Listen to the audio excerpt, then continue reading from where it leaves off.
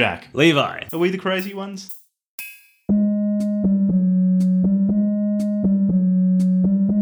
Hello. Welcome to Are We the Crazy Ones, the podcast that explores fringe perspectives. I'm your co-host, Levi. This week, Jack and I read The SCUM Manifesto by Valerie Solanas. You may not know who Valerie Solanas is, but her ideas have had an outsized impact on Western culture. She is most well known for shooting and almost killing Andy Warhol. However, she has left a controversial and important legacy in feminist discourse ever since. Opponents, especially of the r/red pill variety, often equate feminism with hatred of men. This argument against feminism is ignorant at best and maliciously disingenuous at worst. However, the insufficient hatred of men by feminists is one reason why Valerie Solanas herself did not identify as a feminist. In the manifesto, Solanas ambitiously advocates the killing of men and overthrowing all parts of society corrupted by the evil patriarchy. Her ideas were so radical that most mainstream feminists in the 1960s and 70s outright alienated her. However, she is also recognised for giving voice to the anger that so many women feel towards the gender-based injustices in our society. The manifesto captured the mind of a generation of female activists as a screaming fuck you to the patriarchy. In a strange way, her vulgarity, rage, hatred, and contempt for men captured a pain that women all over the world feel as they are abused, oppressed, and marginalised, both personally by specific men in their lives and impersonally by non-specific institutional forces operating for the benefit of men to the exclusion of women. Those emotions, whilst ugly and difficult to make space for, are no less part of the experience of many women, and therefore, Valerie Solanas' willingness to scream her rage is an important contribution to the patchwork of perspectives in our world. The manifesto really speaks for itself, so without further ado, please enjoy The SCUM Manifesto by Valerie Solanas. This is really petty, and we will get on to talking about what this book is about in a moment, but I know that calling things groovy in the 60s was probably cool, but reading it now, it just sounds like she's being insincere and trying to be funny when she talks about groovy, funky females emasculating men or something like that. And to me, it's just really funny. It's really groovy funny. is used as a sincere, it's not ironic. positive It's the 60s. adjective. It's the 60s. She Groovy, self-published funky this in 67. females will take over the world. Yeah. A year before she shot Andy Warhol. And she was in New York, right? So she was all about getting groovy and being funky. Getting groovy. Yeah. So it's also how sometimes she spells it with an IE. Oh, groovy yeah. and funky spelt with an IE. Even Anyway, this is complete window dressing. This is very shallow, expected behaviour from a man. That this is what I focus on when I read the SCUM Manifesto. To her credit, it is well written. I really enjoy how she writes. Well, that's a good place to stop the She turd writes session. in a very funny way. What were your thoughts going into the reading? Going into SCUM, I'd heard of it on quite a few occasions as a piece of really extreme misandrist literature. So I was looking forward to it. It was short, which I was also looking forward to, particularly after Evola. I had heard that it was well written. I was prepared to have a good time with it, but in the end, I mostly had a good time, but I got pretty strong Varg vibes from it, in that the unrestrained hatred really did start to wear me down after a while. But, again, it's quite short, so not too much. How about you? Varg was like 150 pages of hatred. Solanas is only hatred. 50. This was fewer. Yeah. Yeah. So I went into it quite curious. I got to be honest, I haven't read too many feminist books. But most feminist stuff that I know about is more like critiques of of like some establishment or some cultural norm or something like that. Or like, rather than a call for extermination. Or actively saying like, here's an issue of discrimination, or here's some way in which women suffer disproportionately to men in our society, something like that. And this is just not they like tend that to be at more all. constructive. Yeah, constructive critiques and social reforms and stuff. Whereas this was just, and I knew this was radical, and I think I also knew that it had something to do with kill all men.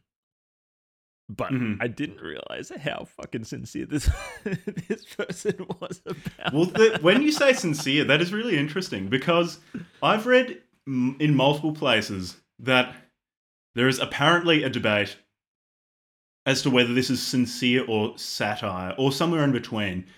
There are some people saying that this is actually a brilliant satirization of Sigmund Freud's ideas around sex, and that it shouldn't be taken literally. And given some of her propositions, there were some moments when I was reading this and thinking, oh, come on, mate, this is a troll. When she starts talking about how under the female New World Order, death and disease and aging will be eliminated within a matter of weeks or months, hence why you won't need men. But, so there were moments like that when I thought, yeah, come on, okay, this is a joke. But my overall impression is that people are over-intellectualizing this, that this is a very extreme woman writing about her very extreme viewpoint. I'm inclined to take this seriously. But then again, like, it's hard. She is a playwright. She wrote a play before writing Scum. So I could see that argument, maybe. You know, Freud's impact on the culture, quote unquote, is huge. So I could see how, especially in the some of 60s, things that she was, the way that she wrote about certain things, so she might have been using language that was kind of being thrown around, like all her references to Daddy's Girls and all that sort of stuff, kind of almost allusions to Oedipal sort of references. So maybe, but I don't think it seems pretty sincere to me. Yeah. There are certainly some parts where, so when she talks about how men have pussy envy, that's clearly an inversion of Freud's idea that all women have penis envy. Yeah, 100%. But it seems some people read this and then talk about it being satire, trying to minimize the hatred. Whereas I think she really hated men. Yeah, she really that comes through very strongly. I don't think she was playing around when it came to her misandry. It's like Varg with anti-Semitism. She was 100% there. Yeah. So here's the thing. Having now read it, one of the things that I would say about the book at a broad, at a high level, is that I don't even know if I would classify it as a feminist text. It's drawing a clear distinction between misandry and feminism. I think it's important in order to have a constructive that's a good distinction to make. And especially as a dude, right? I think I've seen men online, in particular, like not in my own personal life, but men online equate feminism with misandry, and I think that's a false equivocation. And when you read Solanas, you just gotta recognize that she was just a misandrist. She just hated there's men. a big difference. And she wasn't even necessarily advocating for women's rights, just women's supreme lordship and domination and the eradication of men. So it's not even rights. It's just Well, I keep bringing up Varg because this book gave me such Varg Smile vibes, because as we were discussing in the Varg Smile episode, which everyone should listen to if they haven't already, and if you have already listened to it, listen to it again to get our listens up. Oftentimes today, at least in the West, people will just accuse each other of being white nationalists. or Nazis or something like that. And that accusation is often quite flimsy and is just thrown around without really thinking about it. And when you read someone who is genuinely a white nationalist, you realise, there is a material difference between someone maybe making a tasteless joke and someone advocating for a nation only for whites. In the same way, there is a material difference between a feminist and someone who is advocating for the extermination of men. These are two very different things. Yeah, she is, and more to my argument, the reason why she's not a feminist, or is not a feminist that most people would identify as feminist, is that that I think is reasonable, is that she wasn't even on board with the feminists of her time. She could SCUM Manifesto, especially when it blew up after she shot Warhol, caused a schism and in feminism at the time in North America, and in particular a bunch of people from this organization called what is it called, NOW, National Organization for Women. That was a feminist organization founded in I think 64 or something like that. First it was kind of like civil rights movement for women. They had a bunch of people fracture off because of Solanas's work, and it's not clear to me that a lot of people there supported her views. And even in New York, there was another organization called NYRW, which was New York Radical Women's, New York Radical Women. She wasn't associated with them. She was just kind of this fringe person out there, who wasn't actively doing any activism. She derides activism in the book. She doesn't believe in social reform, and even the things that she wants her followers to do is not form an organization or anything like that. Just go and fuck stuff up.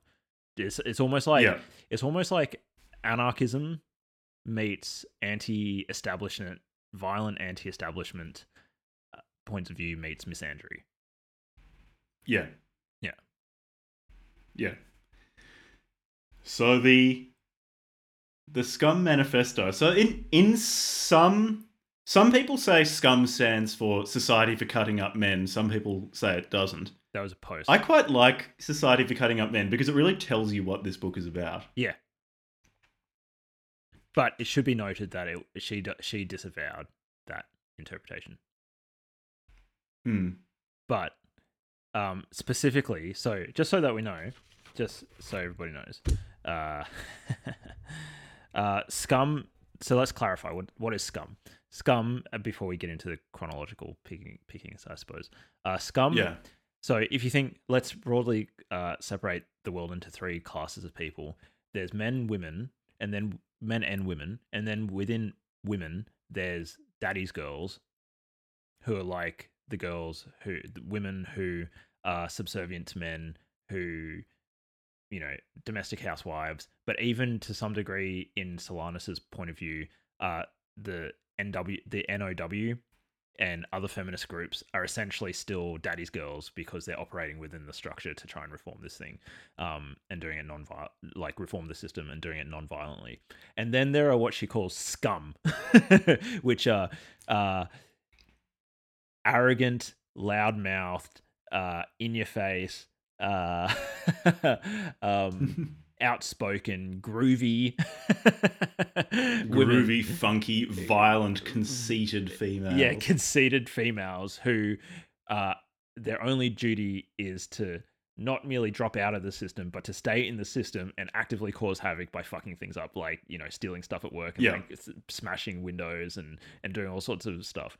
So SCUM, she refers to women who are in that category. Those are SCUM. And so the manifesto is for those types of women who are basically just filled with anger and hatred towards men and aren't even happy with feminism of the 60s and are just like, okay, let's just tear the system down and take it over. Yeah, that's SCUM. That's who the audience is.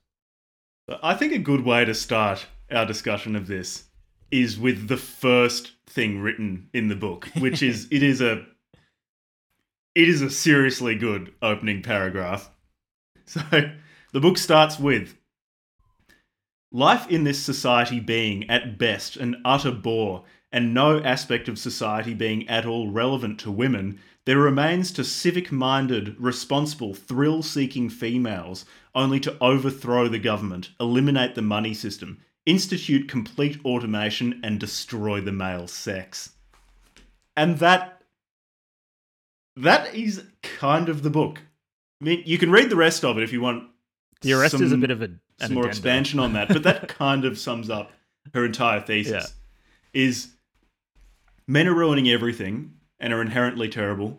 Women are inherently good, but most women are corrupted by terrible men.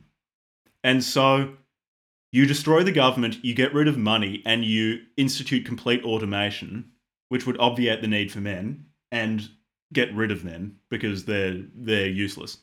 Yeah. And included, okay, and that's an interesting point. Included in the concept of automation is getting rid of all causes of disease and death. And so you can live, however long, just eternity. And so there's no need to reproduce in her world. So because there's no need to reproduce, we no longer need men. Yeah. How about we start off with the essential nature of the man. Levi, what are we? Fuck. We just because okay, so if you're listening and you're a piece of trash man with a deformed X chromosome that's turning you into a piece of trash. Fuck you. So, she's a really fucking good writer. No, this is something that I want to emphasize to people. She writes really well. The pure venom and sarcasm in her prose is this is probably my favorite thing about the book. She writes really well. In a different life. She's got a very particular style where, and I like this less, where when she's describing something she likes, she'll list like 10 different adjectives to describe it. It's like scum, groovy, funky, free-spirited, violent, obnoxious, arrogant, conceited females. She does have a bit of verbal diarrhea, but at times. But for the most part, it's really snappily written. So this pretty much sums up her views on men. This is two quotes put together. The male is an incomplete female, a walking abortion, aborted at the gene stage. To call a man an animal is to flatter him. He is a machine, a walking dildo. That's it. Yeah. That's it. And then basically she spends, and we can read some of the highlights, but she then proceeds to spend. Yeah, we need to read some of the quotes. Many paragraphs basically just, okay, here's something bad about the world. Here's why men are responsible for it. Men. Oh, because, yeah, she does go through the bit about listing all the problems in the world. But let's first describe fundamentally what men and women are, and then we can get into that where she gives that huge list about, like, war, invasion of privacy, and all these things like that, and why they're men's fault. Yep. Because I think fundamentally, so she is very much a sex and gender essentialist. Yeah. And men are so emotional cripples.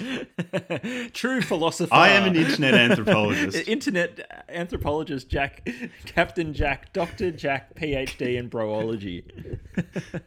Yeah, well, I don't have a PhD, but in being a turd. In being a turd, yeah, well, yeah. Sorry, go on, you piece of trash.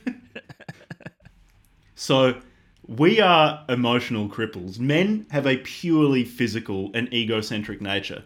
They cannot empathize with other beings. They cannot relate to other beings.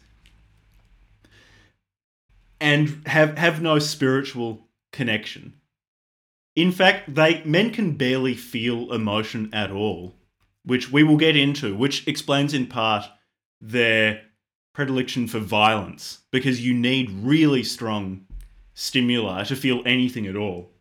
And men fundamentally want to be women. She has the concept of pussy envy, that Men see women and see how good women are, because women are complete human beings. Women can feel physically, but also emotionally. They can empathize with others. They can maintain real relationships and real friendships. I mean, only between women, of course, not women and men, because men are incapable of that. So men see how good women are and desperately want to be women. And how do men resolve this problem? Well, men being fundamentally passive, women are fundamentally active. The only place where men are better than women is in PR and marketing. And Solanas says this. And so what men have done, they've convinced themselves and they've convinced women that female nature, so being active, being sensitive to the world, being spiritual, being creative, passionate, those are all male characteristics. And male characteristics being passive, vapid, flighty, stupid, those are all female characteristics. So men have twisted things around. Yeah. But deep down, men still know that they're trash. Yeah. From that stems so many problems. I've got a quote here. Yeah, yes, please. He, the man, is a half-dead, unresponsive lump, incapable of giving or receiving pleasure or happiness. Consequently, he is at best an utter bore, an inoffensive blob, since only those capable of absorption in others can be charming. He is trapped in a twilight zone halfway between humans and apes, and is far worse off than the apes because, unlike the apes, he is capable of a large array of negative feelings: hate, jealousy, contempt, disgust, guilt, shame, and doubt. And moreover, he is aware of what he is and is not. So Solanas references this quite a lot throughout the book, where she says basically men are essentially husks, hollow husks. They primarily feel horrible feelings, and they deal with that in different ways by subordinating women, by beating women, by projecting power and like having to have wars to prove that they're men, and engaging in competitive acts, and all these sorts of things are basically to fill this giant hole in our empty husks of our empty hearts. And it's because men see that women are complete human beings. Men desperately and fundamentally wish that they were women. Yeah. Yeah, literally. And the most extreme example of that is like drag queens, and she does, I don't think the term transgender was around at the time, and I don't think they would have had that distinction. Like these days, there's a very clear distinction between like drag queen and transgender and gender, various forms of gender identity. Whereas at the time, she basically just said, and I'm quoting here, but she basically said, okay, there's faggots, and the more extreme faggots are drag queens, and they're actually revealing their inner desire to be a woman.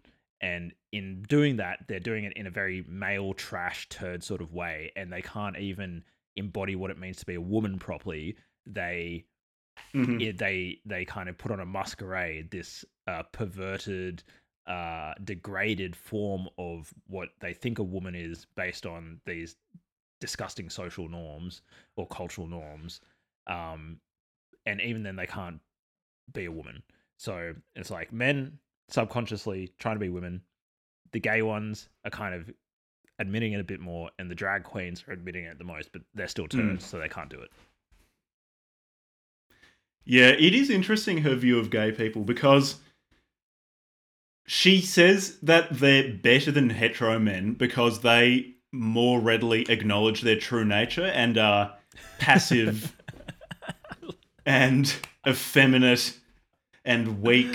I love the true nature. But she also says that men are incapable of love. So to any gay listeners out there, you and your boyfriend or you and your husband don't love each other. I'm sorry to inform you. That's not possible. That if you've been together for 20 years, I'm sorry. Your so-called loving relationship is totally invalid, fellas. It's a lie. I mean, look, I don't love my wife apparently either, so So there you go. you're not And alone. we're not friends, Jack, because we're turds. No, we can't have that's true friendship. actually, yeah. Friendship between men is also impossible. So one of the how do I put it?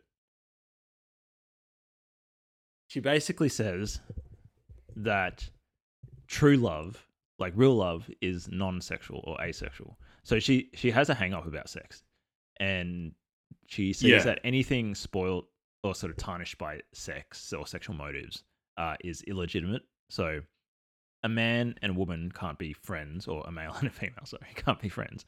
And that's because there'll always be this sexual part of it. The man is an inherently sexual thing and only wants to get his rocks off. And the woman, being a brainwashed little daddy's girl, is going to be subordinate to that and maybe she's dick drunk and she just wants some cock, right?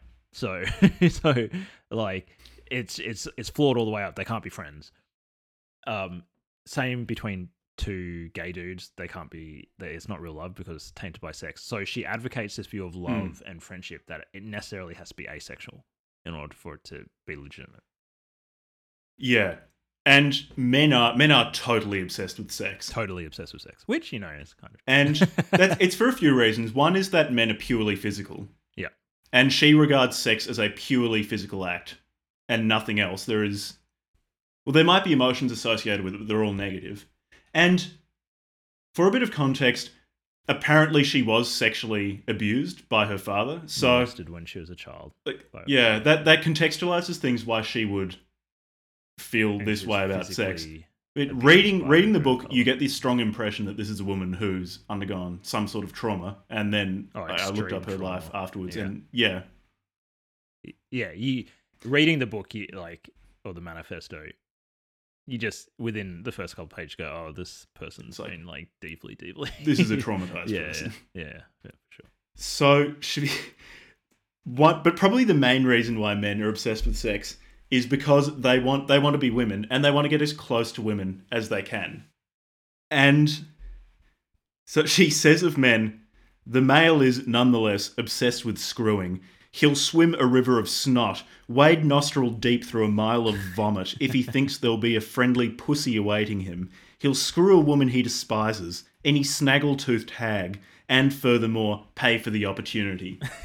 She's a fucking good writer, man. That's so many of these quotes I want to read out because they're really good. So then another thing that men do, why they have sex, is that one of the fundamental drivers of male behavior is the terror that they're going to be found out to be male.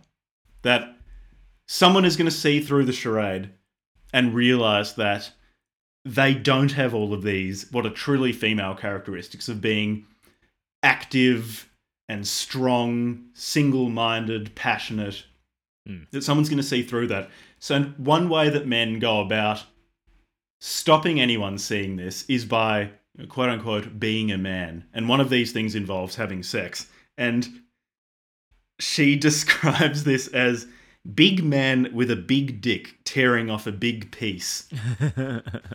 That's how you demonstrate your masculinity. That's how I generally demonstrate my masculinity when I'm feeling a little bit down, a little bit out of place in this big old world, and I just want to flex and go and tear myself off a big piece. Yeah. She says later, screwing is, for a man, a defense against his desire to be female, which that sums up a lot of her view on this. Women don't have penis envy, men have pussy envy. Yeah. There you go. Should we do are we the crazy ones check-in? Now that we've described let's do that. Men and women. Men and women. Are we the crazy ones? I didn't find this book very convincing. I found it quite fun, but unconvincing because she doesn't, like a lot of people we have read for this podcast, she doesn't actually bother explaining anything. She just says these are the characteristics of men in actuality. These are the characteristics of women in actuality. They're reversed in our society because I say so, and you've got to believe me. Yeah. So I don't think I'm the crazy one for thinking that, say, men and women or men and men can have meaningful emotional relationships. I'm still pretty convinced that that can be the case. You're not convinced. You walking dildo piece of shit. Well, I should preface all of this with, to the best of my knowledge, I am a man and therefore probably an emotional cripple. So whatever I say is inherently suspect. And there is a strong possibility that this is all going over my head. What about you? Well, it's clearly going over my head. Scrote piece of shit. I'm sorry, I'm a man.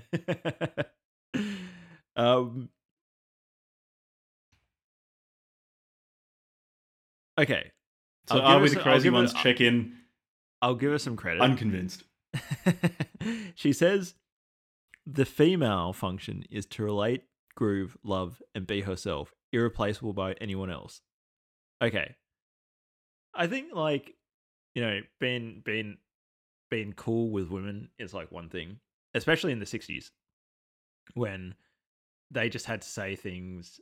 I mean, they were doing really basic stuff like, hey, we want to be able to be on a board of this civil rights organization. And the men would be like, no. Yeah.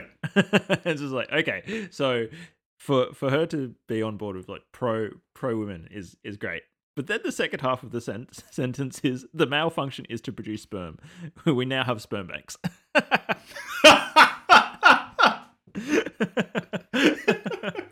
Yeah, I mean, well, the immediate follow-up question is, where does the sperm come from in a sperm bank? So, am I the crazy one? Again, granted with the caveat that I'm merely a turd auxiliary to the SCUM, to Hobart division of the SCUM. I'm not convinced, and I think this, as you were saying, relates to the fact that the books that we've been reading have been largely polemic or manifestos. They're not, and what I guess what I'm getting from reading these sorts of works is that it's not clear to me that the people who are writing them are trying to convince people outside of people that would already agree with them. It's almost like they're more like rallying cries. So maybe somebody would come in and they're kind of on the fence. Maybe they would read, you know, Unabomber or Bronze Age Pervert or SCUM Manifesto. Maybe they would be swayed, but I doubt it. I feel like it's more the people who already agree with them are going to these texts, you know, say somebody on FDS or in Bronze Age's example, somebody on Red Pill hears about this book. Yeah. They already have these kind of thoughts or these emotions percolating, and then they read this text and it gives voice to views that they already had, and it gives them a kind of thing to crystallize their point of view. And in this case, I think there probably are women who hate men for whatever reason in their own personal lives or in their view of like the ills of society, who probably in the 60s had a lot more reason for it, but picked up this book or saw what happened with Warhol, heard about this woman, read her book, and it captured things that they were already feeling and gave them something. And in her prescriptions about how to respond to that with like being violent and stuff, maybe some women are like, yeah, this speaks to me. But it's certainly not convincing to people outside of that.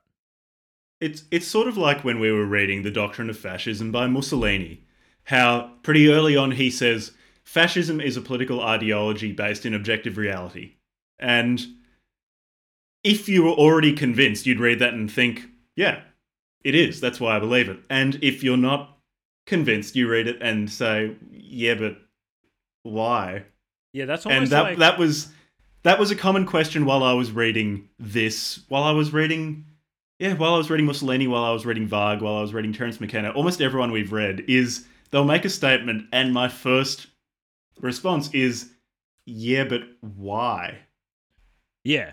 Yeah, they just start off with Evela's like defense, whatever actually, axioms they just Evela go was in. one of the only people we've read where at the start you've got the yeah but why moments, but then as you go on, because he explains everything, you think, I can, if I squint, I can kind of see that. Yeah, and if you maybe if you read some of his other work, or he could have put like a 1-page thing that said, yeah, this is the logic of perennialism. But anyway. Yeah. But we're anyways, talking not about talking about we're Evelyn. talking about scrotes. No, but let's don't you talk think about. It's kind of strange that we're up to reading. This is like our 6th or 7th text, right? At what point do reading this kind of material do we actually start distilling out? Is there? Does this experience of reading these sorts of points of view actually teach you anything? I don't know yet. I don't know. It's just fucking dumb. But, anyways, moving on. Let's move on to the second half. I'll open it up with a quote. So we're gonna go through her list of all of the ways that men have screwed up the modern world. Yep. And I'll start off with a quote. The male, because of his obsession to compensate for not being female, combined with his inability to relate and to feel compassion, has made of the world a shit pile. And first subject, war. there were some really good phrases. So, war is a male way to try to feel female, because in war you are active, you're fighting, you're affecting the world, and men in their distorted way of trying to imitate being a woman, they do this. She calls it getting his big gun off. Big gun, capital B, capital G. And because you can only go and fight in a war a limited number of times before you get killed or you get too old to do it, and because men have no compassion, they need to kill lots and lots and lots of people to make it worth it, to prove that he's a man in a war. I think a lot of feminists would actually agree with what she's saying. Here's the thing. Okay. I think that a lot of the things that she says in terms of like, here's a social ill, war is the obvious first one, is actually are feminist talking points that I've heard from women who I wouldn't necessarily say are misandrous. But they say, well, look at all the bad things. War, political corruption, they're all men. Mm-hmm. Yeah, that's true. War is definitely a dude activity. I think it tends to be a dude activity. Like, how many warmongering women are there? Clinton, Cleopatra, Queen Elizabeth. Yeah, through history. Oh, maybe. A few members of the British royalty. Catherine the Great certainly liked. She liked killing people. Liked a good war. But Isabella they're of in the Aragon. Minority. But here's the thing: Definitely are they liked. in the minority relative? So, if you look at all the female leaders, and then you renormalize their kill count, like the total female kill count renormalized for the fact that there's less female leaders, are they still proportionally keeping up with men? You know, so if men have killed 1 billion people over the course of history, but they're 10 times more likely to be leaders, then women only have to kill 100 million people. So you have to work out their KD ratio. Yeah. This is an important statistical analysis of the kill count of war. Leaders. Are we the crazy ones? War is definitely, or you would say there is a strong statistical correlation between being male and starting a war or fighting a war. Or getting in a war. Is it because men have pussy envy? Oh, no. I'm unconvinced, but I would say she's half right at.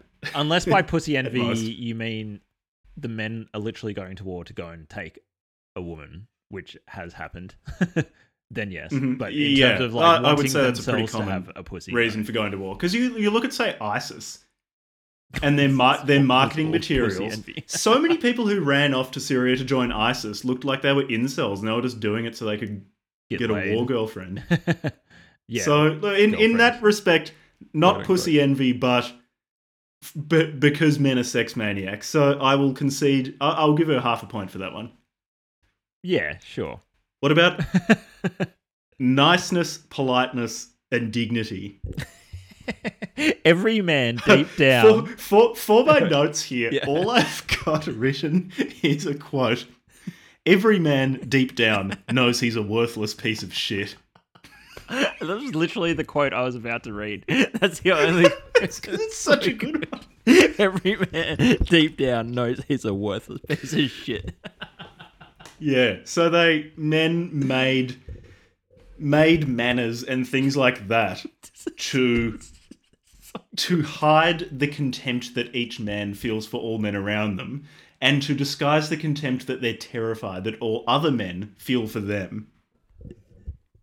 And because men don't understand emotion, they enforce manners to make all conversation bland, to prevent outbursts of emotion. This is something actually, and also put your it's something of a criticism. A lot of it as well, like 60s America. A lot of her criticism, her criticisms of men are very not only focused on the West, but focused on America, and particularly white America. Like middle class white. So when she talks about all men are like this, all women are like this, she's very much taking a view of white, particularly Anglos in America, and then extrapolating from that how the rest of the world must behave. Because there are certain cultures which are just less emotionally inhibited than, and I say this as an Anglo men. We, on the whole, are very emotionally repressed. I get extremely uncomfortable when someone around me so much as smiles. I have marked on my calendar the anniversary of the one time that Jack gave me a hug. I don't before he other left to people move very overseas for an indeterminate amount of time. He gave me a hug once, briefly, very quickly. 2 seconds, touch, go. All right, I'm. No, I don't like touching other people very much. And that's okay. So keep in mind, she was born in 36, right? So she was born in 36. So she was growing up throughout the Second World War. So she was 13 in 1949. Then, so let me see. 1949 or something around then, The Second Sex by de Beauvoir was published. 54, The Myth of Female Inferiority. 63 or 64, The Feminine Mystique. So she's growing up and living throughout this wave of massive feminist critique, but also she's growing up in the post-war era when basically American suburbia becomes a thing, and a big, well, not becomes a thing, but is a huge cultural phenomena, especially for returning veterans and then their families and all the baby boomer generation basically growing up, arguably some people might say, like in this heavily emotionally repressed environment with very strong gender roles. So that's kind of like the world that she's speaking to. Yeah. And I think, in fairness, I don't know, she's kind of conspiratorial. She's extremely conspiratorial. Kind of conspiratorial. I could see... What was the Unabomber kind of conspiratorial? I could see her critique of niceness and politeness and that kind of stuff in the context of the America that she was living in as valid. And that's why people like Warhol were so transgressive and were so important culturally, because they transgress those things. However, I don't know that you can just say, well, it was some intentional thing that was put in place by men. So I'll give it half a point. Yeah, maybe less than half a point. Because also, she uses this example of, say, instead of saying sex, she says men have made us say copulation or sexual congress or to have relations with someone. And again, this is very waspy. Yeah, extremely waspy. There are just certain cultures which are more comfortable talking about sex than others. And Yeah, she even seems arguably... to have looked at America and gone, okay, so white Americans say this, so everyone says this. Yeah. And it's just not the case. Like they're amazing as it may seem, there are cultures other than America. Yeah. Specifically white America. Yeah, well, specifically, like, like all the other ethnic groups living. Although even just in the United States of America. She must have been. Was she Italian by background? She must have been, with a name like Valerie Solanas. I think. or I think her dad Croatian, was Spanish or of Spanish descent, and I forget. I'm not sure. I very briefly looked at the Wikipedia page Solanas on her life, Spanish name. What do you reckon? Probably. So, anyways, that shows how little I know about other cultural names. So, but I will bump her up to a full point because you just gotta fucking love that line. Every man deep down knows he's a worthless piece of shit. I gotta give her 4 points to that, man. Her prose is a major plus point for this. So the next point is money, marriage, prostitution, work, and the prevention of an automated society. So men are actively holding back mass automation. Yeah. Because men are terrified of being replaced by machines. Yeah. Apparently women aren't terrified of that, but... No. And men, we'll get into money later, but men use money to reinforce their position in society. And I've got a quote here. There is no human reason for money or for anyone to work. All non-creative jobs, practically all jobs now being done, could have been automated long ago. And in a moneyless society, everyone can have as much of the best of everything as she wants. And look, this is probably my nasty capitalist maleness speaking, but I don't think that in a moneyless society everyone can have the best of everything that they want. I don't think in any society you can have the best of everything that you want. In a universe with finite resources, there is a physical limit. Like, you bump up against the laws of physics eventually if you take that statement to the extreme. Yeah, so in this way she is a utopian. It's a very vague utopia. It's basically... But definitely utopian. And she later in the book says that SCUM are working towards utopia. Yeah, she says explicitly it's utopian. So, and it can be achieved in a matter of years, in fact, once SCUM will take over. Yeah. Such is female efficiency once they're given complete control over society. So... yeah. She lists in this section the reasons why we live in a money-based society. And they're all pretty good. Number 1, pussy. Her words, not mine. Because this is just another great quote. So... men use money to bribe women into sticking around and being with them. Because she says that no healthy woman is going to spend time with a man unless they're bribed. And she says that men desperately want to be around women in the mystical belief that by touching gold, he'll turn into gold. She's got some seriously good lines. Another good one. Yeah, please. Is this the one about the inverse Midas touch? Yeah. But it's about fatherhood. I'll leave it until we get to fatherhood. It's so good. Okay. So she also says, yeah. What will liberate women, therefore, from male control is the total elimination of the money work system. And this is where she forks off from feminists, and at least the feminists of her time, is that they talk about economic equality, right? Or like equal pay or equal work or being able to work, or, you know, not being discriminated against when it comes to employment or whatever. But she's just saying, like, no, the issue is the money work system. Fuck the equal economic equality stuff.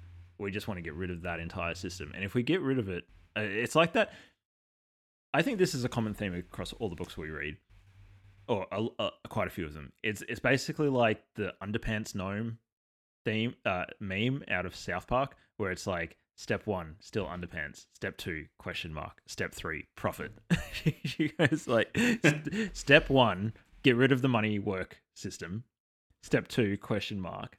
Step 3, we can have everything. Well, we you can don't have profit. unlimited amounts of everything that we want, and we'll live forever. This is like a big gap. Yeah, it just happens.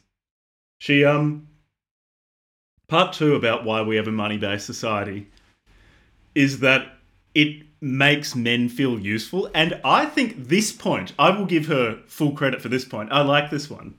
She says, supply the non-relating male with the delusion of usefulness and enable him to justify his existence by digging holes and filling them up. I think most jobs done in society, at least in the West at the moment, probably fall into that category. Things to distract people and make them feel like they're doing something meaningful, or at least keep them tired so they don't think about their lack of meaning too much. I think that quote, apart from saying it's only a male problem, I think plenty of women do meaningless, menial jobs as well.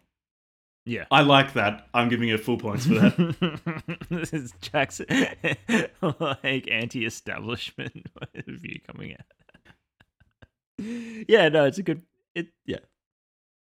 Fine. Yeah. Whatever. She goes into what you were saying before about how economic equality between men and women won't change anything. Because she says that women can emotionally relate, so they like leisure time, because then they fill their leisure time by self-actualizing, by grooving on other women and things like that.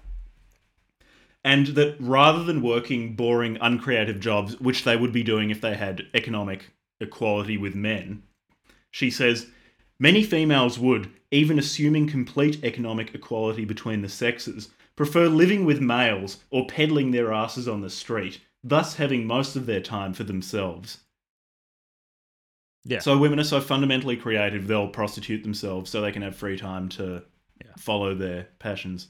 She says also, women prefer absorbing, emotionally satisfying, meaningful activity. And her argument is essentially that, but they lack the opportunity or the ability, so they often waste their time or occupy their time on bullshit such as shopping. Yeah. So that feeds into it as well. These are the daddy's girls that, or like the bored housewives that are going to go and take their husband's money and spend all day down getting their fingernails done and shopping down at the mall, right? I don't think she's a fan of them. I think she wants women who are magical and creative and having pure friendships without any sexual overtones, grooving on each other and being funky. And being violent. And violently overthrowing the system, shanking people and knifing being them. violent is very positive in her mind. and she says it in quite a laudatory way. And knifing men if they get the chance and they can get away with it. Shoving an ice pick up their ass. I just have this image in my mind of like some woman who's just like being groovy and funky and having like a nice asexual friendship. Like, I don't know, maybe go down to the discotheque and dance to some female jazz or something. I don't know what funky women do. But they get down there and then they see like a rogue male in the club and they think nobody's watching us. There's no video cameras over there. This is our fucking opportunity. They've got the Terminator vision. Yeah. And they pull out their shivs, right? Because, of course, they're scum. So they've got shivs on hand at all times. And they're grooving whilst they're going up to the dude. And they just shank him in the back, stab him a few times, and then run away. That's scum. That's what she's advocating. I'm not even. So I'm not even third joking. point. Third point as to why we need the money system. And no, Levi's not exaggerating. That's sort of what she writes about. We have money, or men have instituted money for power and control. I don't think this is that different from her first point. Yeah. That men have instituted the money system for pussy because they're not good with women, so they bribe women. For the power and control, it says that men are incompetent with women, so they manipulate women with money. I don't really see it as different to point one, so I'm not going to award points there. She's not taking into account men who have what is it called? The fetish, the financial abuse. Oh, fetish. being financially dominated. I forget Findom. what they're called. Yeah. Findom, yeah. Yeah, Findom. She's not taking that into account. The role of these men, I mean, they are perverted pieces of shit who can only operate emotionally through their sexuality. So she's still right. However, their main function in society is to go and work as much as they can so that they can get as much money as they can so they can pay a woman. So they can buy their favourite e-girl a new car or something like that so that she reads their name out on a Twitch stream. Sends him her used socks or something. Bathwater. So I like the next part, which is love substitute, part 4. Unable. I think it's just really well written. It's a short one. Unable to give love or affection, the male gives money. It makes him feel motherly. The mother gives milk. He gives bread. He is the breadwinner. Yeah, it's just well written. She writes well. The mother gives milk. You can't argue with that. He gives bread. I think I'll give this half a point because I do think I disagree with the contention that men are incapable of feeling love, but I do think it's quite easy in our society to fall between the cracks and reach a point where you don't really have any deep friendships with people. You don't have a romantic partner. Maybe you don't know your parents well, and all you have is work and money to give you meaning. And so you do get into this position where money exists as a meaning substitute, or as she puts it, a love substitute. Yeah. So I'll give her half a point. I think she's touching on something important there. With the reference to motherhood, and she kind of like gets into fatherhood later, but it's also the case that there are men who substitute actually just spending time with their kids with material, spending money on whatever. And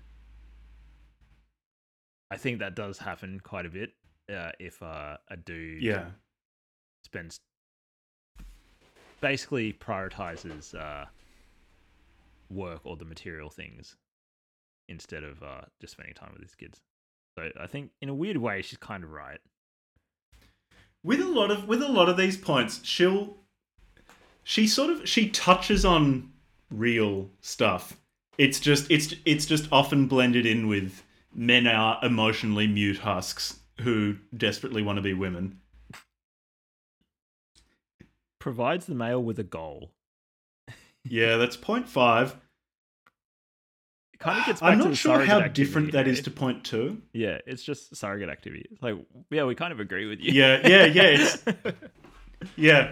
That's that's Unabomber. Surrogate activity. They're kind of on the same page. I'll give her a point for that. Unabomber's a piece of shit because he's a man. So his point of view is worthless anyways. He was violent though, so got to give him a bit of credit. And then 6, work provides the basis for the male's major opportunity to control and manipulate. Fatherhood. Yeah, she doesn't like fatherhood. Which brings us to the next point, that men are responsible for this particular social ill, which is fatherhood and mental illness, i.e. fear, cowardice, timidity, humility, insecurity, and passivity. Yeah. So she views fatherhood as maybe the main engine by which men brainwash women and turn them into daddy's girl. Yeah. And this is done through the mechanism of respect.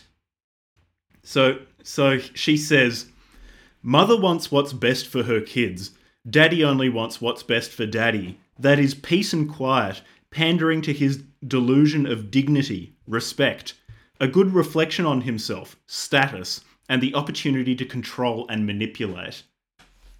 So, the dad doesn't love his kids. It's more he approves of them if they behave themselves. And if they don't behave themselves, modern fathers aren't violent, which would be better because then that stimulates hate in the daughter. Instead, they're disappointed, which emotionally cripples the daughters and makes them constantly strive to get daddy's approval. And that's what creates the daddy's girl. Yeah. She also, man, she's such a Freudian. You can just tell she's been reading this shit too much. If it's not obvious, I'm not a huge fan of Freud. You don't like Freud? Maybe we need... Hey, I'm looking forward to getting on some psychoanalysts on this show, man. We got to cover Freud. We got to cover Orgone Man. Yeah, Freud would fit in quite well with this podcast because, like most people we've read, he just says stuff and then doesn't really justify it. So this is super Freudian. Her quote, his daughter, in addition, he wants sexually. He gives her hand in marriage. The other part is for him. To which I'm quite confident in saying, no. However, most of the time, that's not the case. She was molested by her father. Or she claimed to have been molested by her father. Yeah. I think I'm going to take her for her word. I'll give her the benefit. I'm inclined to believe her. Yeah. I'm inclined to believe her, given that this hatred has to come from somewhere. She was also physically abused. Or she says that she was physically abused by her grandfather, and maybe even her stepfather, if I remember correctly. So this fatherhood stuff, I think, is probably like the crux of where a lot of the hatred comes from for her. And when she says something like, "Oh, the father keeps the other part," like this is probably coming from direct personal trauma. So with that in mind, I think that one of her flaws in the way that she's thinking is that then there's a very specific word for it, and I have to find it somewhere. But it's this concept of like overgeneralizing one's own personal experiences, and in some sense, one of the things that art does is it takes the idiosyncratic and it makes it universal, or it sees the universal in idiosyncratic experiences, and that can definitely be part of what art does and part of what like social critique potentially does. However, when she does something like this, it's really hard. Like, she experienced something not every woman experience, or not every girl experiences, and it's a very extreme experience and it's traumatizing. But then to say that's like an inherent part of fatherhood is like a big it's just, I just don't think you can make that sort of essentialist argument. So yeah, she's very, and I think that probably does come from Freud, how right? men He was and women looking at behave. like there's essentialism, weird form of essentialism.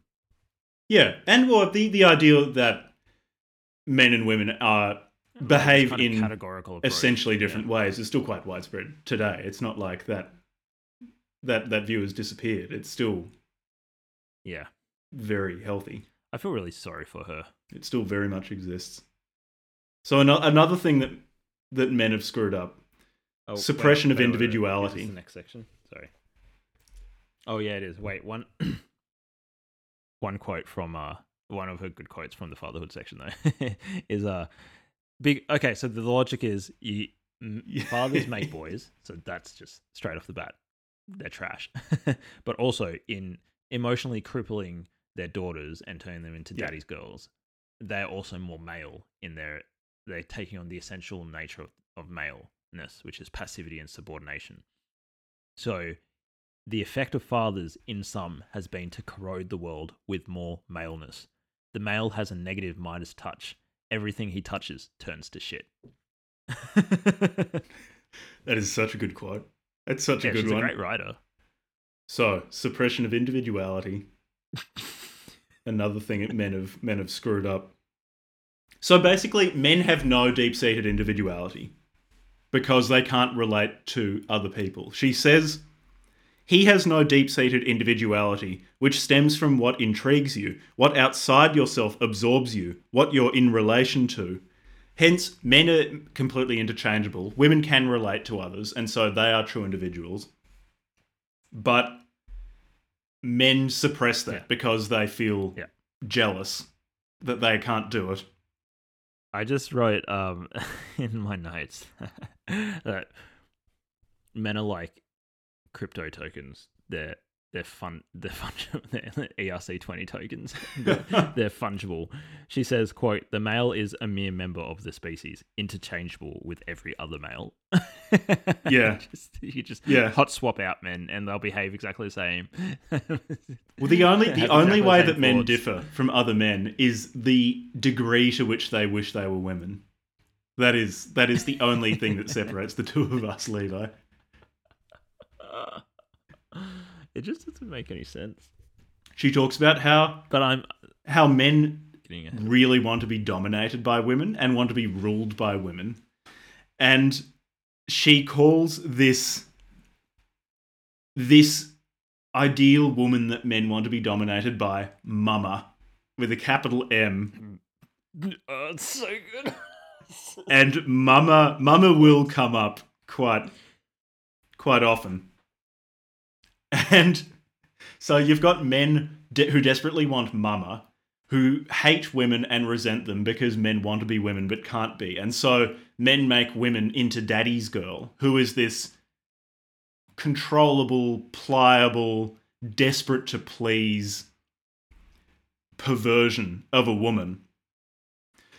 And men want to make Daddy's girl into Mama, this mindless ministrator to physical needs.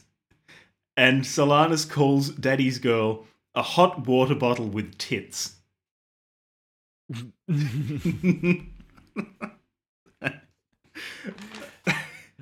So men are not even machines. They're not even animals. They're mere machines. They are nothing but walking dildos. And Daddy's girls are eager to please hot water bottles with tits. Yeah. Yeah. So that's basically her simplification. And then all the women that she likes who are conceited, thrill-seeking, fun-loving, groovy, arrogant, murderous bitches. Yeah. Those women are all of those were actual quotes too. That Levi's not making that up. Oh yeah, I'm not being rude when she calls them bitches. That's the word that she uses. Murderous, and she likes that they're violent and murderous. She does like violence. She really likes violence. She acted it out in the world. Yeah, she shot 2 people and tried to shoot a third. How about prevention of privacy? We now know why. Did you read that she actually tried, when she tried to shoot the other guy, the third guy? So basically, she shot Warhol. She shot another guy who's like an art critic. And then the third guy she tried to shoot, but her gun jammed. But what I read, at least, I mean, it's just on Wikipedia, so I don't know. I haven't verified this. But apparently she was trying to shoot him in the head. And so I was kind of surprised that she only got 3 years, because that should have been like, that full blown, well, one, it was attempted murder in the first place. I'm surprised that she only got 3 years for attempted murder. Yeah, the head is a very sensitive then the area. Executioner style. Yeah, the executioner style, like, I'm going to blow your brains out, literally. Oh, my gun jammed. I couldn't complete it. Not because I didn't want to, though. It does suggest intent. You don't tend to do that unless you really want to kill someone. All right, should we move on to the prevention of privacy? Yeah. And I've got a quote here that pretty much sums up her entire point regarding privacy.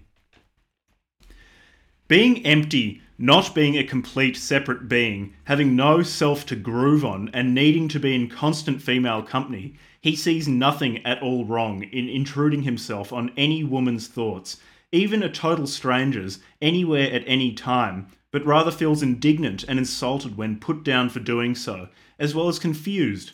He can't for the life of him understand why anyone would prefer so much as 1 minute of solitude to the company of any creep around.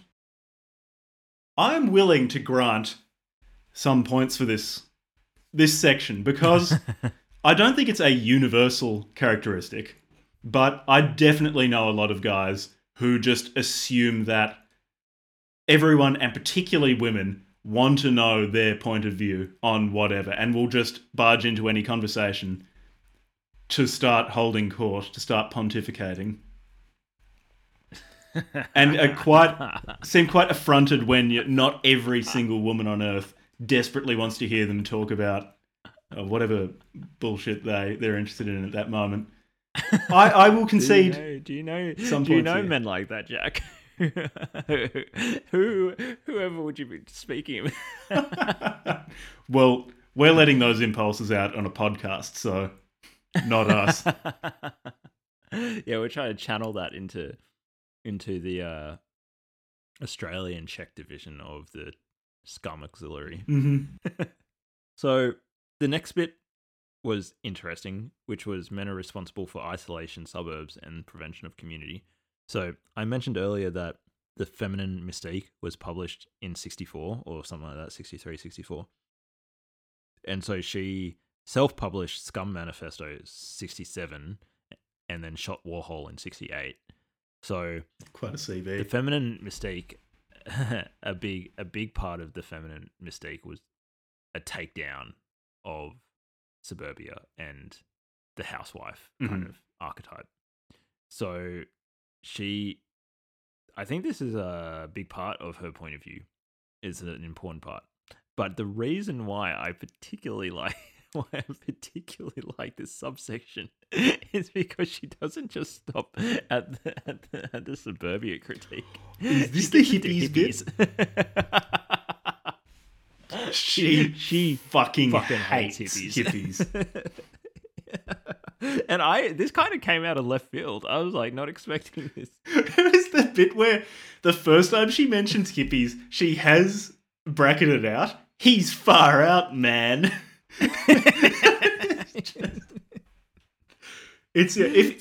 Essentially, if I were to recommend this book to anyone, it would be for the writing style.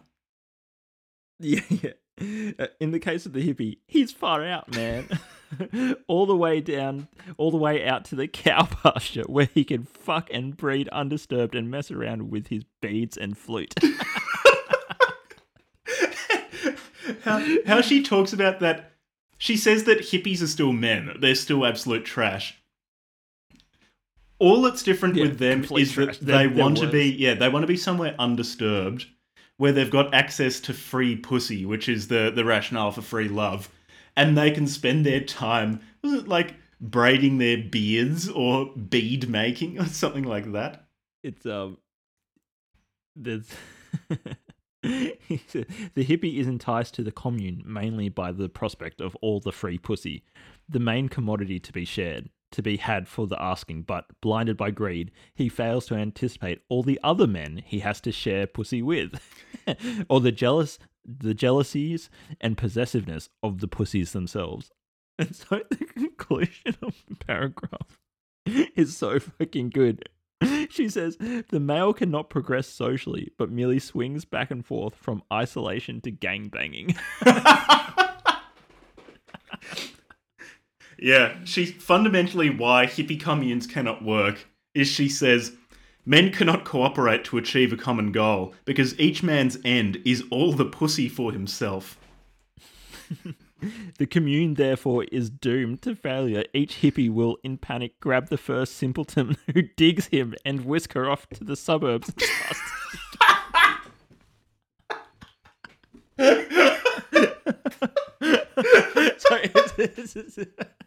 So, I don't give a shit how true or not that is. I give this section full points. That is...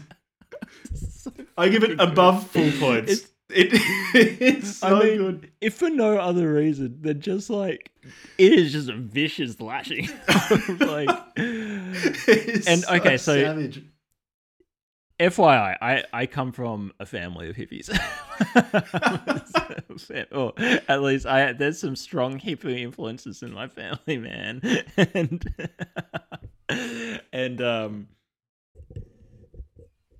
And I gotta say, man, a diagnosis of hippie communes in my experience, hearing from family stories, is pretty fucking spot on. There's a lot of gangbanging, and there's a lot of jealous pussy running around, and the consequence was a retreat back to the suburbs.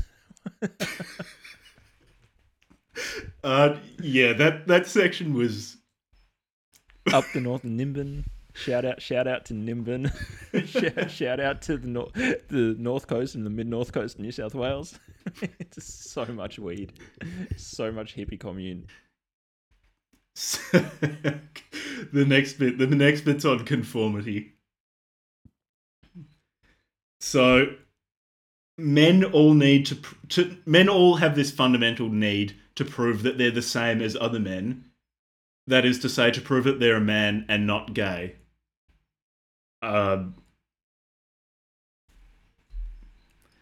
That's kind of the contention of this part. Men want to demonstrate that they're not gay, so they all behave the same way. Yeah. She does actually have she has another quote about drag queens, which, as you were saying earlier, with drag queens, the way she talks about them, I got the impression that were she alive today, she would identify trans people as drag queens as well, because of the way she talks about them. She talks about them as men who are trying to be women, and I should make clear that is not possible according to Solanas. Like, you are one or the other. It's essentialist. Yeah, she is an essentialist. She says of drag queens, not completely convinced that he's a woman, highly insecure about being sufficiently female, he conforms compulsively to the man-made feminine stereotype, ending up as nothing but a bundle of stilted mannerisms. So she, I think she would definitely be considered a TERF. Yeah. Like, 100%. She'd be proud bumping knees with TERF. With JK. So, I don't think there's much more to say about conformity. She didn't really go into it much more, apart from saying that trans people don't exist and men imitate other men so they don't look gay. Yeah. So Levi and I are gonna skip over a bunch of these subsections because they all start blending together after a while. It's basically men want to be women and hate other men and so do bad things. Yeah, essentially. There is one... But she has an interesting view on conversation and friendship. Just before that, though, there was one quote about the meaning of life that took me by surprise, and I'm not sure if she's being sincere or not. She says, "A woman not only takes her identity and individuality for granted, but knows instinctively that the only wrong is to hurt others, and that the meaning of life is love." That took me by surprise, because she then goes on to talk about how you need to kill men. Well, okay, no, Jack, you male turd piece of shit. Stop right there. Yeah, I'm stopping. You do not know what love is. You are incapable of knowing what love is. How can you say for one goddamn second that she, like, what she's saying and what she does is inconsistent? She knows what love is. She knows what pure asexual female to female love is. That's the only true type of love. You're not capable of experiencing that. So you don't know. I guess she didn't explicitly define love, so it's probably something different to what I think it is. No, she does explicitly define love. Oh no, does she? No. Does she explicitly define... She certainly defines the conditions under which love can occur, but does she actually define love? No. I guess not. She just says you can't love if it's sexual, and it needs to be genuine female. Yeah, I thought you need genuine friendship, which requires no money system and you to be scum. But I don't think she actually says what love itself is. Anyway. So, men also prevent conversation. Yep. Obviously. Essentially, I mean, it's kind of related to the niceness and politeness stuff and ingraining daddy's girls with a sense of respect and dignity and all this stuff. But essentially, what she wants is intensity and wit, like the ability to be like arrogant, proud, tough-minded, freewheeling, self-confident, all these sorts of things, and that's repressed by men and maleness. Mm-hmm. Yeah. She also talks about art in a section that I really enjoyed. How like men are totally self-centered, physical, can't relate, can't emote. And because of this, they create art that is fundamentally male. That is to say, intentionally obscure, employing symbolism and things like that to try to disguise the fact that they have nothing to say. And yeah, they call it great art, capital G, capital A, which is boring and stupid, but everyone has convinced themselves that it's worthwhile because everyone else says it's worthwhile, because men fundamentally all imitate each other because they don't want to look gay. And she says, like the aesthete appreciating the blob that's labelled great art, she believes she's grooving on what bores the shit out of her. I liked this section and I agree with at least that a lot of quote-unquote great art, I think everyone deep down knows is boring and shit, but no one wants to look like an idiot and say that they don't like it because it'll look like they don't get it, that they're not deep enough. That they're not cultured. Yeah, they're not cultured. Yeah, man. Yeah, man. This culture's far out, man. Can't go down to the opera, man. But I don't want everybody to think that I'm gay, man. I just want to have a gangbang. So, and then the next bit's on preventing friendship and love. We've kind of discussed that indirectly. So love is not dependency or sex. Yeah. But friendship. And therefore, love can't exist between two males, between a male and a female, or between two females, one or both of whom is a mindless, insecure, pandering male. Bang. In the essential sense. Like conversation, love can exist only between two secure, freewheeling, independent, groovy females, since friendship is based on respect, not contempt. So I do think that she just means friendship is love. So when she says the meaning of life is love, you could potentially just do a straight substitution. The meaning of life is friendship. Female to female friendship. Yeah, I'd say so. And as we mentioned earlier, totally excludes gay guys. They're not... doesn't exist. Does not exist. Don't exist. Sorry, guys. So what I'm picking up here is that she's kind of like Bronze Age pervert. In that Bronze Age pervert is all about having pirate friends. Between only male private pirate friends who can have a bond through doing heroic violent acts like taking over island nations. Women can have strong female bonds, pure love and friendship, and good conversations as long as they're freewheeling and arrogant. And as long as they shiv people and overthrow the system. So there are maybe she's not alive anymore. Was really looking forward to a Bronze Age pervert Valerie Solanas crossover. Oh, and at the end of this section, she says, having stripped the world of conversation, friendship, and love, the male offers us these paltry substitutes, one of which was great art and culture, like Jack was saying, which was probably one of the best sections of the book. On great art and culture, I've found an excellent quote describing great art and culture.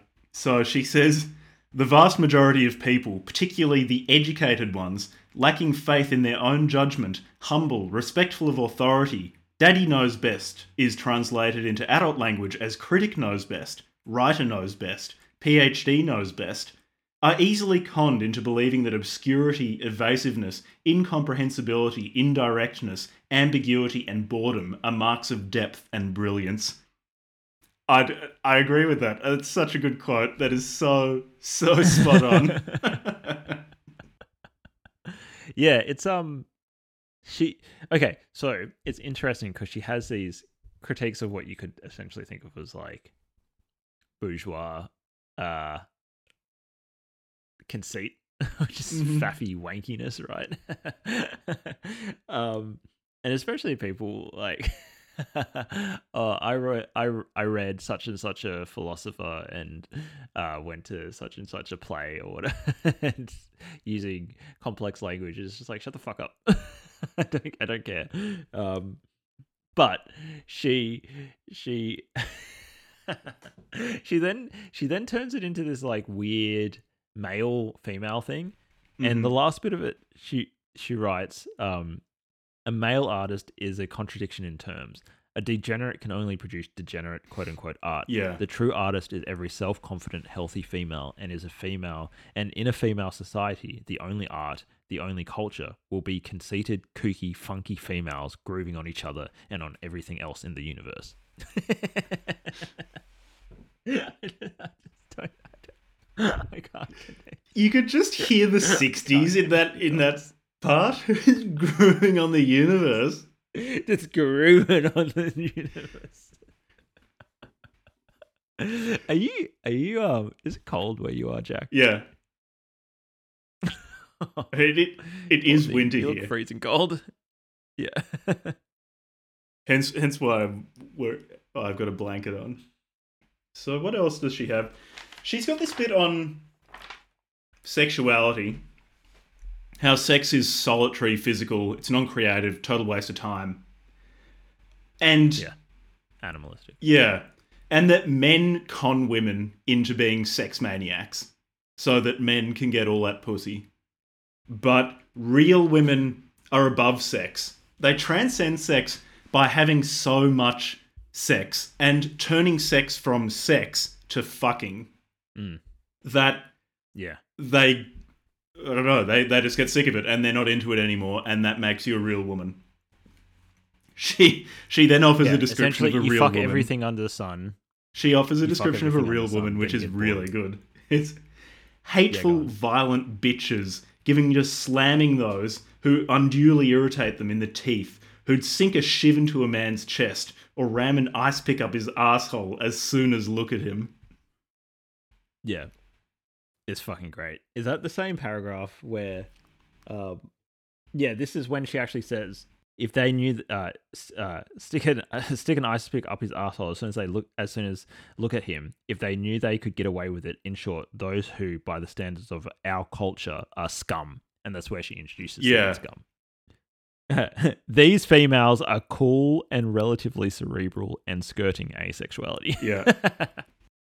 How about the disease and death section? Because I reckon that's worth spending a bit of time on. Because this is a pretty important part in her SCUM utopia, the overcoming of disease and death. So she says at the start of this section, all diseases are curable, and the aging process and death are due to disease. It is possible, therefore, never to age and to live forever. Okay. Let's start off. Fine, it's an engineering problem. Yeah. We just got to do the research. Yeah. Cool. Step 1. We're coming along with you, Valerie, on this wild ride. Step 2, Jack. We already probably can solve death and disease, but she offers 7 reasons why we haven't already, why we're not living forever. Or when I say we, I mean women. You and I would not live forever. Yeah. 1. Scum. Male scientists are scared of biology because it shows female superiority, so they don't go into it. Yep. I don't know. When I worked in biological research, granted it was on viruses, but there were men in there. So men. So you were studying men then. Yeah. Exactly. You were studying the Y chromosome. The Y chromosome. In virology. So 2, higher education makes science boring, expensive, and time-consuming, and this drives people away. Yeah. That actually checks out. Yeah, I think it makes it more... I think probably the main thing it does is it crushes the creativity in it, or for a really long time discourages any sort of creativity. Then when you start working as a scientist, where you need to be creative, it's like you need to turn it on all of a sudden again. And a lot of people find that really hard to just turn it off and then start it again. After like 7 years of specialized training. Yeah. 3, male professionals will spread propaganda to stop other people being able to understand abstract scientific concepts so that they can protect their status position in society. In science, there are definitely a lot of status games. I think most of it is poor communication, because being a really, really good science communicator and being a really good researcher are two different things. And to be both that's a fair point. To be one of those things is difficult. To be both is uncommon. Like most scientists are very good at talking to other experts in the field about what they're experts in. So there's a specialized language and jargon, and the gap between that and being able to communicate that to others outside of your field. But I could see how that could be misconstrued as intentionally being obscurantist. Yeah. Or like intentionally trying to shroud your otherwise understandable research in complex language just to like protect yourself. That could be misconstrued, and maybe it does happen, but it's probably more just like these are specialists. Yeah. Right? It's probably more it's really hard to be a good science communicator. And people who are really good at it, I have a lot of respect for. 4, female lack of self-confidence stops many of them from becoming scientists. I think there is definitely truth to that. Yeah. And you know why some of these programs around like women in STEM and stuff have been given a lot of focus in the last like 10 years. They read the SCUM Manifesto and then like we need turned it around. More women into leadership position, women in STEM, girls code. Like point 4, disease and death with Valerie. We need more women in STEM. This next bit, point 5, lack of automation, I quite liked. For all those machine learning enthusiasts out there, those data scientists, this one's for you. So there's a quote. There now exists a wealth of data which, if sorted out and correlated, would reveal the cure for cancer and several other diseases, and possibly the key to life itself. And the only way to interrogate these data would be with very powerful computers, and that will not happen because men are terrified of being replaced by machines. I'm not sure what she would think of life in 2022, where we are all about training those machine learning models. That's literally what we do. It's like, how can we train the computers to do this? Gradient descent must have passed her by. Point 6, money. Self-explanatory. Fucks everything up. And point 7 is maybe my favourite. Men like death because it excites them sexually. She says, already dead inside, he wants to die. Yeah, it's this kind of like weird autoerotic necrophilia. It's just Freud. It's just she read too much Freud and it addled her brain because Freud does that if you take him too seriously. So, she now goes on to what society should be and how we're going to get there. This section is really fun. Wait. Can I?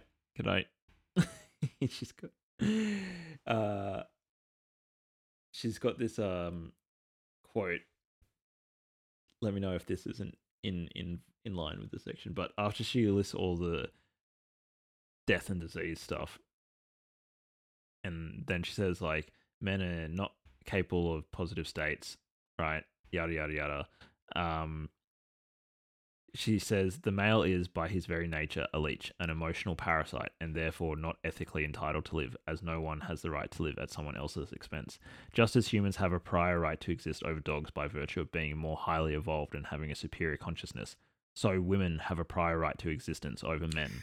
The elimination of any male is therefore a righteous and good act, and an act highly beneficial to women as well as an act of mercy. That leads us into this next section perfectly. Yeah. if you hadn't worked it out yet, women are biologically superior to men, and innately, inherently. Yeah. So she's quite anti-egalitarian. There is a definite innate hierarchy to human beings, and which is why she's not a feminist. Why you could argue that she's not a feminist because she's not egalitarian or about equal rights. No, she's strongly anti-egalitarian. No, she's anti. And so basically, she wants a society without men, and she sets out this plan to get to this society without men. And of course, you will kill quite a lot of men, like you'll murder them in all sorts of different ways, but she's quite happy that men are already in decline. She said if women stopped cooperating, and even if they didn't go and kill too many men are still in decline fundamentally, so there will be a point where there are no men. The point is, though, that scum are impatient and they want to get to this state without men more quickly. Some of the ways that men are dying out, they're getting addicted to drugs. They're killing each other in wars. They're killing themselves. They're becoming gay. I feel like almost every book we have read has something to say about homosexuality. Terence wasn't a homophobe. I don't think Kaczynski was a homophobe.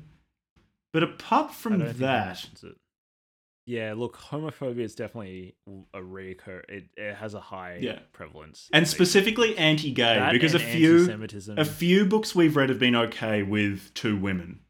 But look, I'm sorry to say, if you're gonna get into extremist political texts, there is a lot of homophobia. Apparently, it is a very, very popular subject. Homophobia. There's probably going to be some anti-Semitism. There's probably going to be some racism. There may be calls to violent action against people you don't like. Yeah. Probably. There may be mail bombings or stabbings. How are we going to... So first of all, maybe, what's this utopia going to look like? This male-free utopia. Just women, of course, and they're all going to be groovy women. They're all going to be funky. They're all going to be violent, conceited, arrogant, thrill-seeking bitches. Men will all be dead. There will be no aging, no disease, no death, which means there'll be no need for having children. So you're not even going to need a sperm bank. You're not going to need to freeze sperm. Like, scroties are gone. No, yeah, they're gone. So she says specifically laboratory production of babies. Yeah. Yeah. And of course, like, you just select the female ones.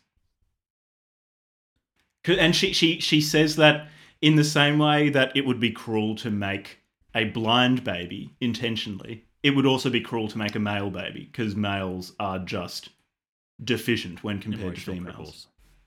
They're degenerate. Yeah. Yeah. So how do we get there? Cool. How do we get there? Well, first, you got to understand, this was one of the most important event. You know, in the long arc of human history, the invention of the pill might go down as one of the big watershed moments in human history. And just FYI, if I've got my notes correct, the pill was first approved by the FDA in 1960, and by 1965 in America was being used by an estimated 5 million people. But it faced strong conservative backlash and was banned in 30 states in America. So that's the historical context, or part of the historical context of what she's writing. So this new thing's come along.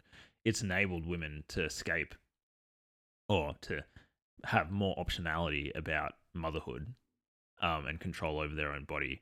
And then she's basically saying like, okay, step one, we need the pill. Now you can not have babies. How good is that? Mm-hmm. Yeah. So much of the female takeover will be led by a vanguard of scum. She says a small handful of scum can take over the country within a year by systematically fucking up the system, selectively destroying property and murder. She so regarding fucking stuff up, she says that scum should become the unwork force or the fuck up force.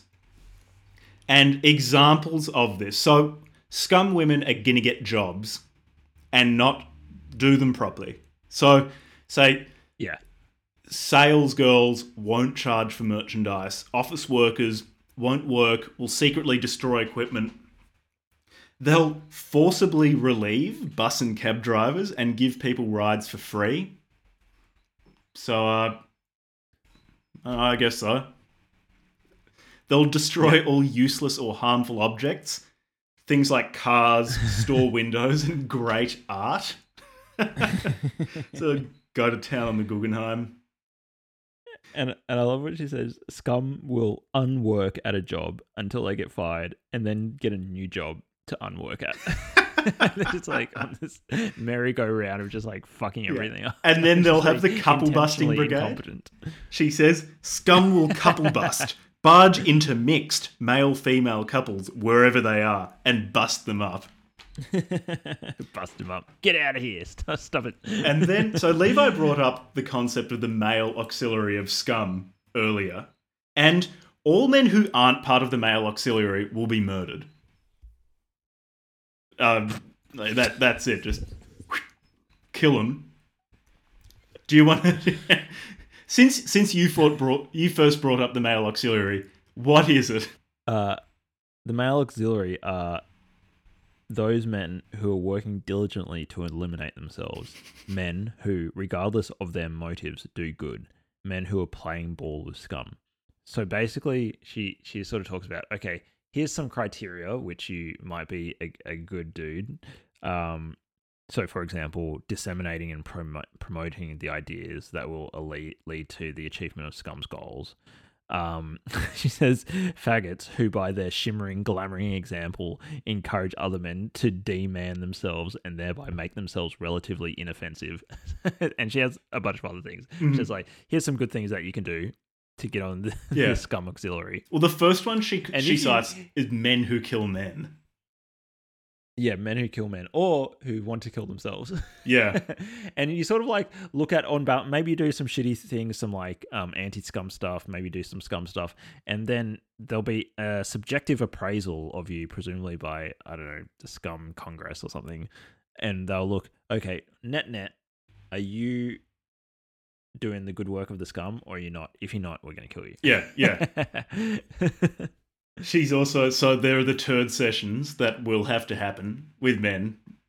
The thing that Levi and I brought up earlier. And I really liked the reward for turd sessions is that any male taking part gets to spend an hour with scum women afterwards, which is a tempting goal.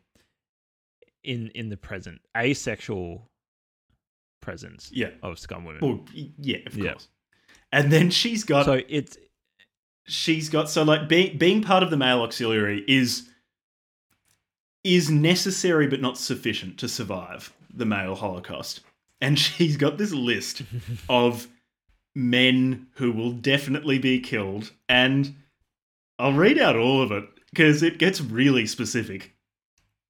And it says a lot about her worldview, the men who will be obligatory. These are the evils that you have to avoid. So the first one, rapists. You can see why that is a man who will be killed. Politicians and their associates, bad musicians. It's just straight to rapists and politicians. Rapists, politicians, bad musicians.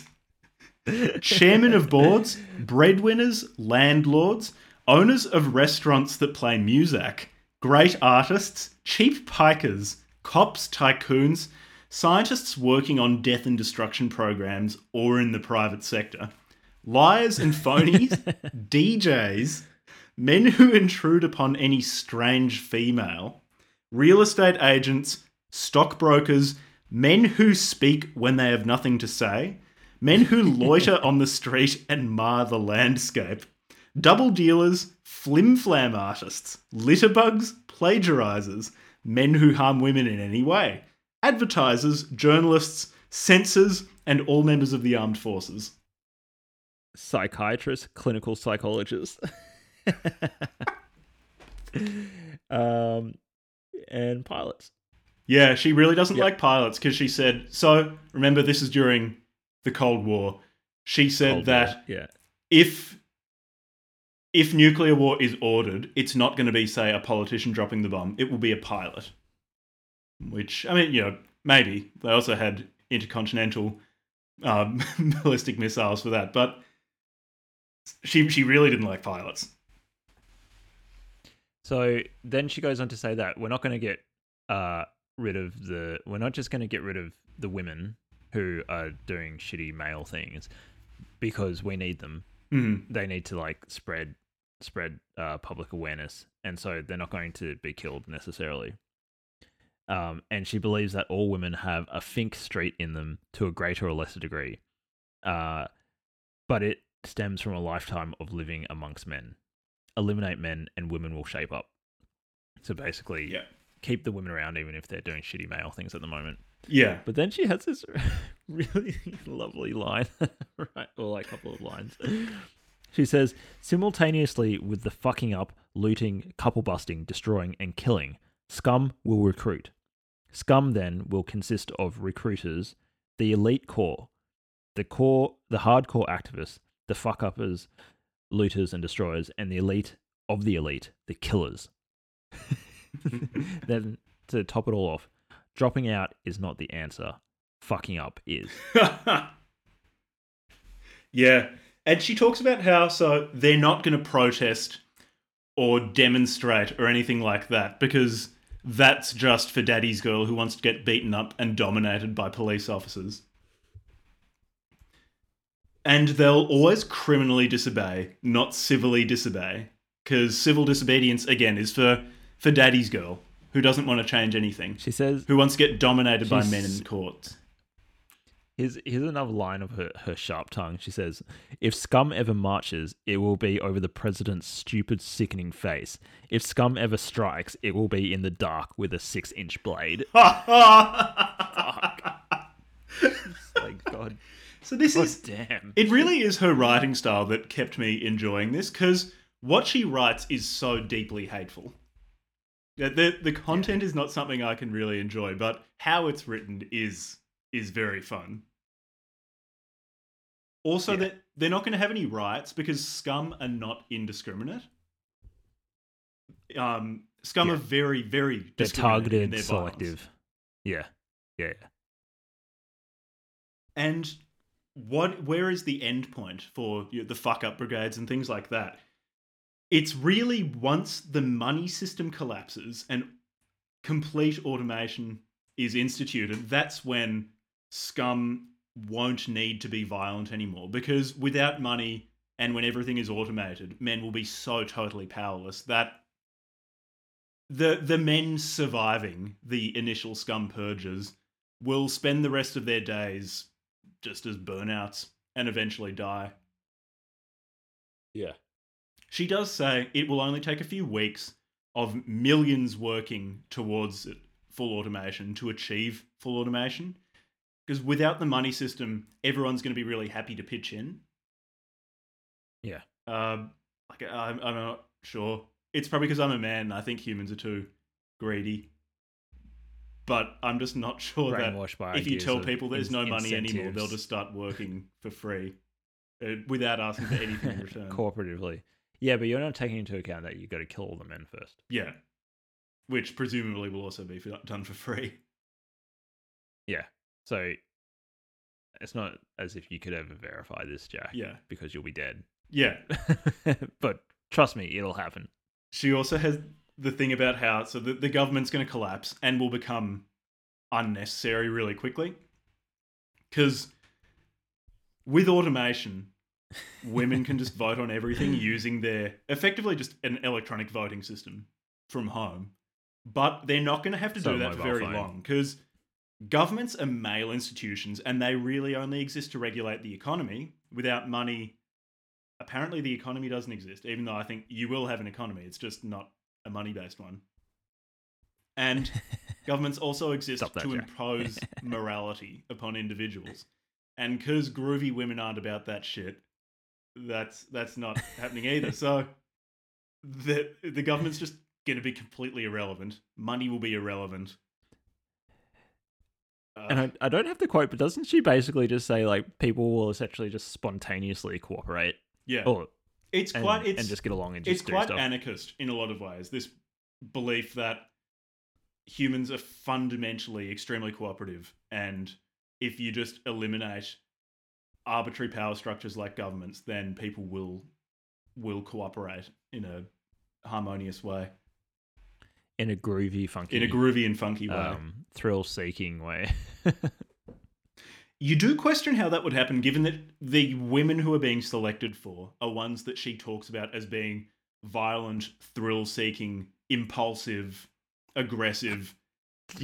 How they will spontaneously form a harmonious social order. It sounds like you've selected for the least qualified people to exist harmoniously without a central authority. But it's going to work. Most disagreeable. Yeah, the most disagreeable women. It's like when you read Mussolini and he says fascism is just going to work. Trust me, you've just got to go with it. Same here. You just got to go with it. We don't have too much left. Says, many women will for a while continue to think they dig men, like after the scum take power. But as they become accustomed to female society and as they become absorbed in their projects, they will eventually come to see the utter uselessness and banality of the male. So eventually women will just, the ones who weren't on board with scum in the first place, they'll eventually get used to it and they'll say, oh no, like the men sucked anyways. Yeah. And then they'll all live harmoniously. And she says that the few men left will be on drugs, in drag, or spending all of their time passively watching women. She talks about how, because women are really compassionate, the few men left will be allowed to electronically watch any woman of their choosing all the time. So you sort of have an e-girl, except everyone's an e-girl. And then there will be suicide centers set up where any man can go and be painlessly gassed to death when they get sick of it. Yeah.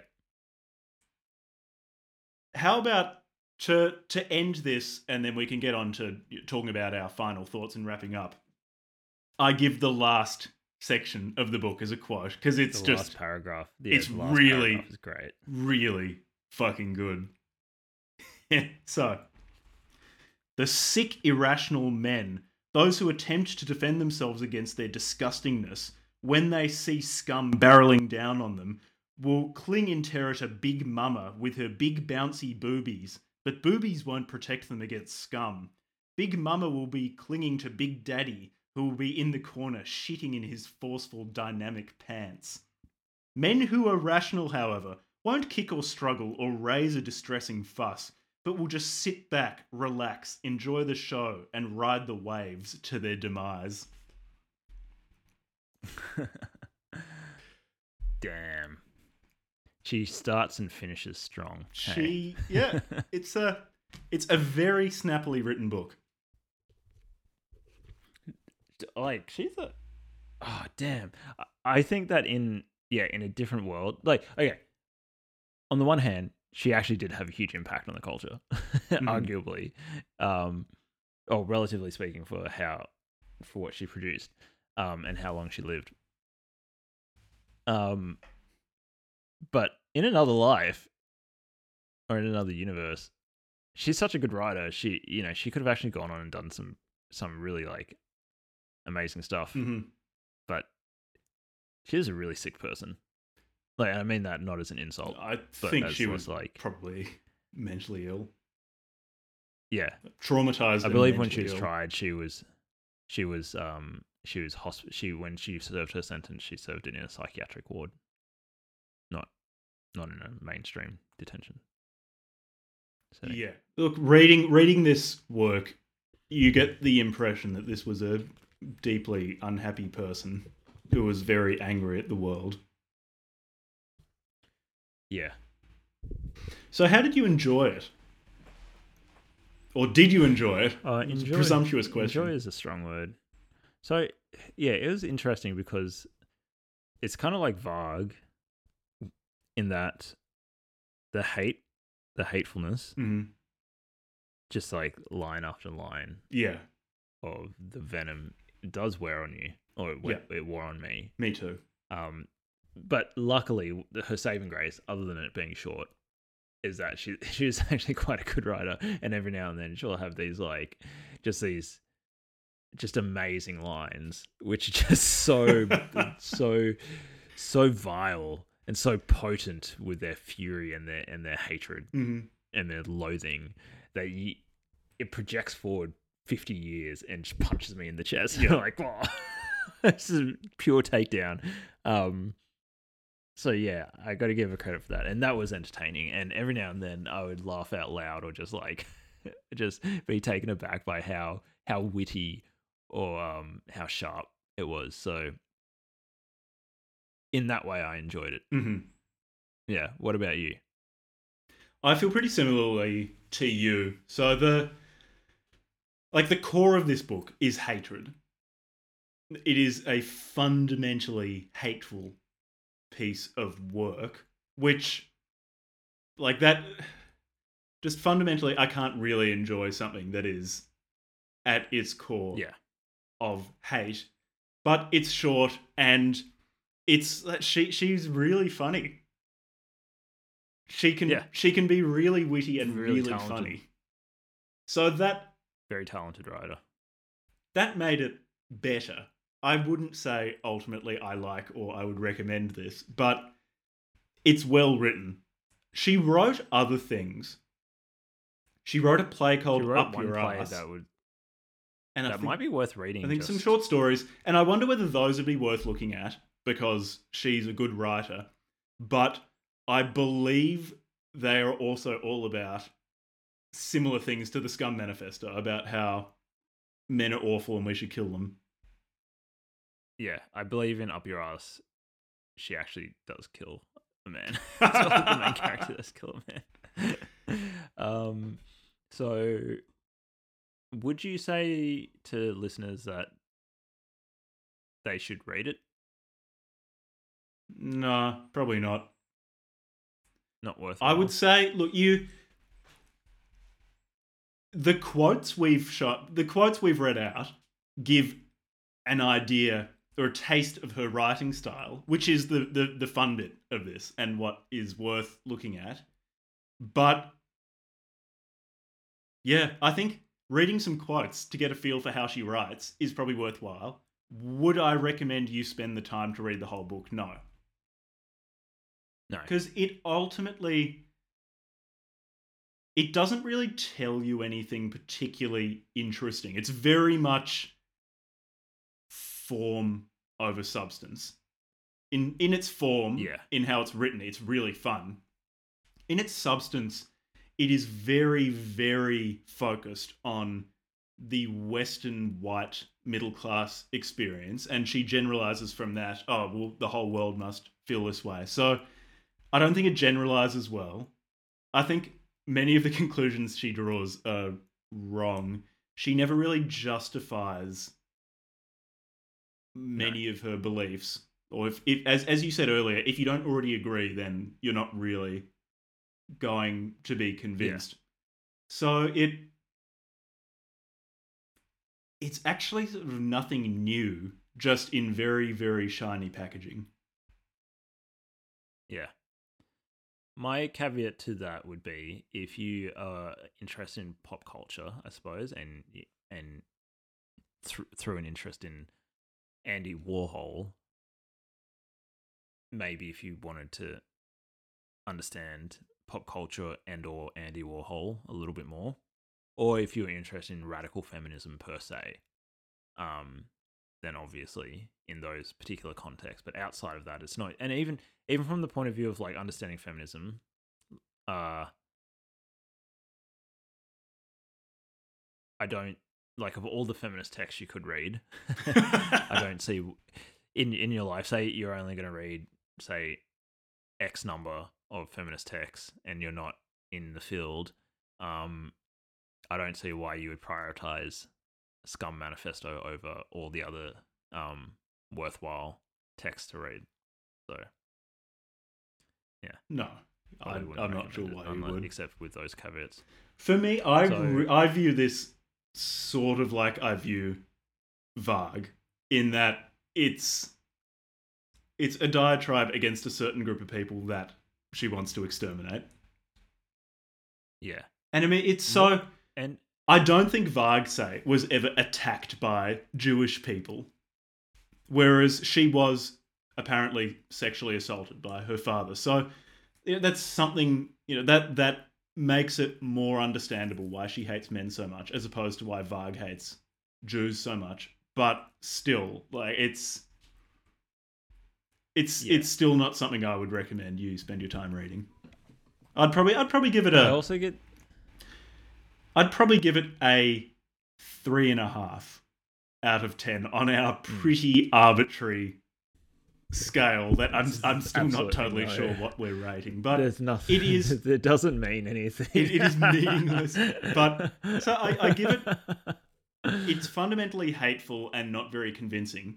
But I rate it above Varg Smile because it is shorter and way better written. Yeah. I guess both with Varg Smile and with these people, you could even say that about Kaczynski. Like, in a way, like, these people are writing in, I don't know. I don't want to, like, make excuses for the behavior of people or whatever, but maybe for some reason with SCUM Manifesto in particular, I just kind of get a sense of just a lot of distress coming from Valerie Solanas, reading about her life, reading about after she served her sentence and she kind of disappeared into obscurity.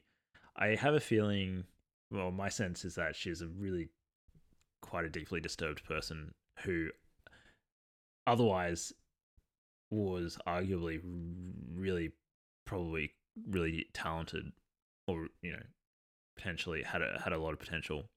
So I actually feel really, more than Varg and more than, say, Kaczynski or whatever, I've found myself feeling like really quite sad and sorry for her. I don't know. I think you could make a similar argument for Kaczynski in the way that he I was suffered. about to say exactly that. Yeah. Your description of extremely talented and deeply disturbed also applies to Ted Kaczynski. Yeah. And this is the interesting thing about, like, psychiatric issue or extreme psychiatric issues, because there were claims made against Kaczynski about having sort of like paranoid schizophrenia, claims made against Solanas for having paranoid schizophrenia, that basically, like, okay, say they have these points of view, but then the thing is, they then go over the line from having points of views to acting on them violently. Kaczynski's case being much more, I would say, worse than Solanas's, obviously, and much more thought through for a decade, and much more thought through. Whereas Solanas was probably more erratic, I imagine, from reading about her. So, there's plenty of, the vast majority of people with, like, schizoid disorders, right, don't shoot people or whatever. And maybe you could say some comment on the stuff in America about gun control. But I don't know, like, how do I put this? Like, where do you draw the line with personal responsibility and psychiatric disorders? Like, this person has written this, like, horribly hateful piece of writing. She's clearly got some issues. She's got some serious trauma, and then she's acted in this really violent way. I suppose she didn't serve a huge sentence. She served it mainly in a psychiatric ward. I don't know. To me, it raises some weird questions. I don't know. It is interesting. And with the mental illness thing, it is very common that if someone has ideas that are against the mainstream or does something against the mainstream, they are dismissed as being mentally ill. It's pretty typical that as soon as anyone fact, in is the DSM, that's inconvenienced, almost part of the it definition. suddenly comes out that they're a paranoid schizophrenic or something like that. So I'm always slightly hesitant to ascribe people's weirdness to mental illness, particularly if it's because it's such a popular narrative to dismiss people. But in Solanas's case, I think when you read this, she was clearly dealing with some pretty bad stuff. Yeah. So, anyways, I probably give it a 4. Yeah, probably no.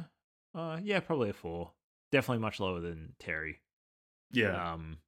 Terry didn't. Yeah, Terry wrote. She's just got these one-liners every now and then that are just so cracking, though. Yeah, Terry wrote much worse than she did, but he also didn't call for genocide, so he gets a lot of points for that. Yeah. By the standards of this podcast, not calling for mass violence nets you some real points. Have you now that we've read a number of texts and we're halfway through Evla, so we've got to record the second half of Evla.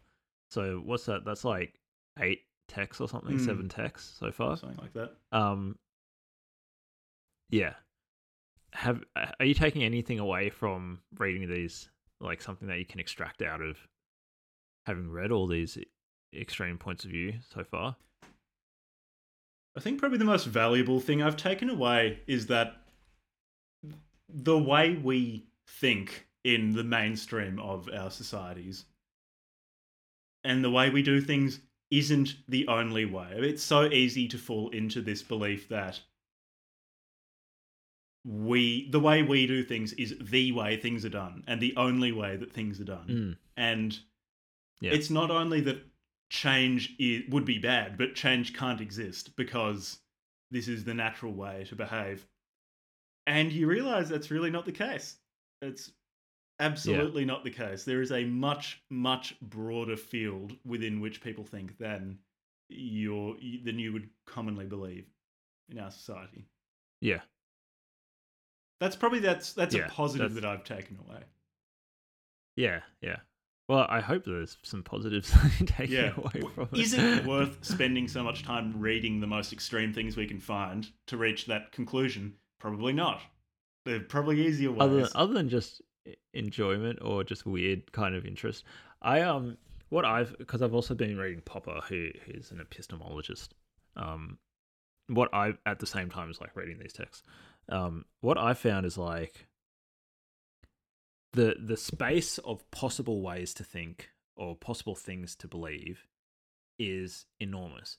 I mean, you could just look at all of like mythologies. If you take mythologies as sincere explanations of the world, if you look at all conspiracy theories, and if you look at all of these extreme ideologies and stuff, essentially the human mind is capable of thinking a very broad spectrum of things and believing and clinging on to them. And in the case of these radical points of view or these extreme points of view, you can also see the human mind can become very, very, very fixated on like single issues or single lenses for understanding the world, or like a single group to like villainize. And I was left with the question for myself, thinking like, what firm ground can I stand on for my belief system that is not based on just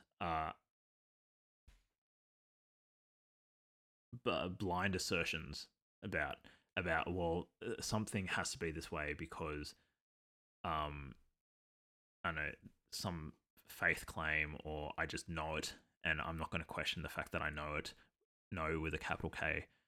That's why reading Popper has been helpful. But if you don't, so I'm sorting out my epistemology. If you don't have like a firm ground to stand on and you haven't thought through, okay, like how am I going to construct my beliefs? How do I like filter falsehood from truth? Or like what are my standards for truth? all these sorts of questions, you don't know if you're just lost. Your belief system is just lost in complete chaos, and you could be. And these people show me that like the chaos of possible beliefs is it's enormous, and there's a lot of places you can get lost. It's like a dark forest, right? Mm-hmm. And you need something to be able to navigate that potential chaos. So, and we have to acknowledge That's what that I'm maybe trying to we're sort lost too. Hence, are we the crazy 100%. ones? Hence, are we the crazy ones? Now, can we answer that question directly for Solanas? No, I don't think I am.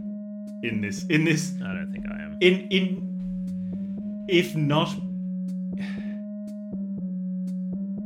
especially when you take into account analysis, correct? Yeah, what should be done in society. No, I'm not convinced. Yeah, me neither. I reckon that's probably everything. Sobering conversation to wrap it up. Yeah. Hope you enjoyed it. Hope you enjoyed it. Next time, I'm pretty Stick sure around. it's Evola Part 2, and we're going to be discussing Atlantis and Hyperborea. More woo-woo fascism. We're going from violent All right. misandry back to woo-woo fascism. Thank you for listening. What the fuck are we doing with our lives?